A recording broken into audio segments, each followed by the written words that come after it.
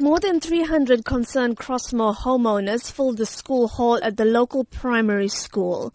Many of these people are second and third generation Chatsworth residents living in homes that their grandparents were forced into during the Group Areas Act.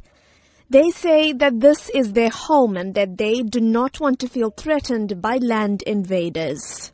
Since discovering the first attempts to put up a dwelling on March 20th, the community has set up a task team that manages concerns and contacts the relevant authorities to take action. Omi Naya heads up this team. She says the invaders have tried to start constructing in 6 confirmed spots in just 10 days. Our mosque, our temple, our church is affected. Our people are fearful to go to the places of worship. By us being restricted to go to our places of worship, what are you going to live for? While the team acknowledges that the Land Invasion Unit, Metro Police and the SABC are working with them to monitor the area, they say they want active measures to be taken to make land invasion impossible. It is now the community who is going to cut grass, clean out bushes, cut trees. They have eventually tried to assist us. If they had kept and maintained the areas, we wouldn't be facing what we are facing at the moment.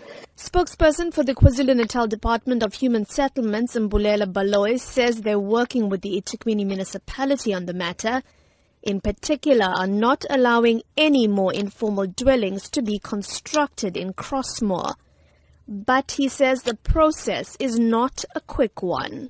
It has been happening for quite some time. Hence, we have decided that we have to be hands-on on the matter. We are also exploring legal avenues like going to the court to get an eviction order. But we are also in consultation with people who have invaded land because we have to make sure that we do respect the provisions of the Prevention of Illegal Eviction Act. Earlier this week, the municipality's head of Parks, Culture and Heritage, Tembing Khozi-Ngobo, told the SABC that the municipality's stance on land invasions was to act firmly and swiftly.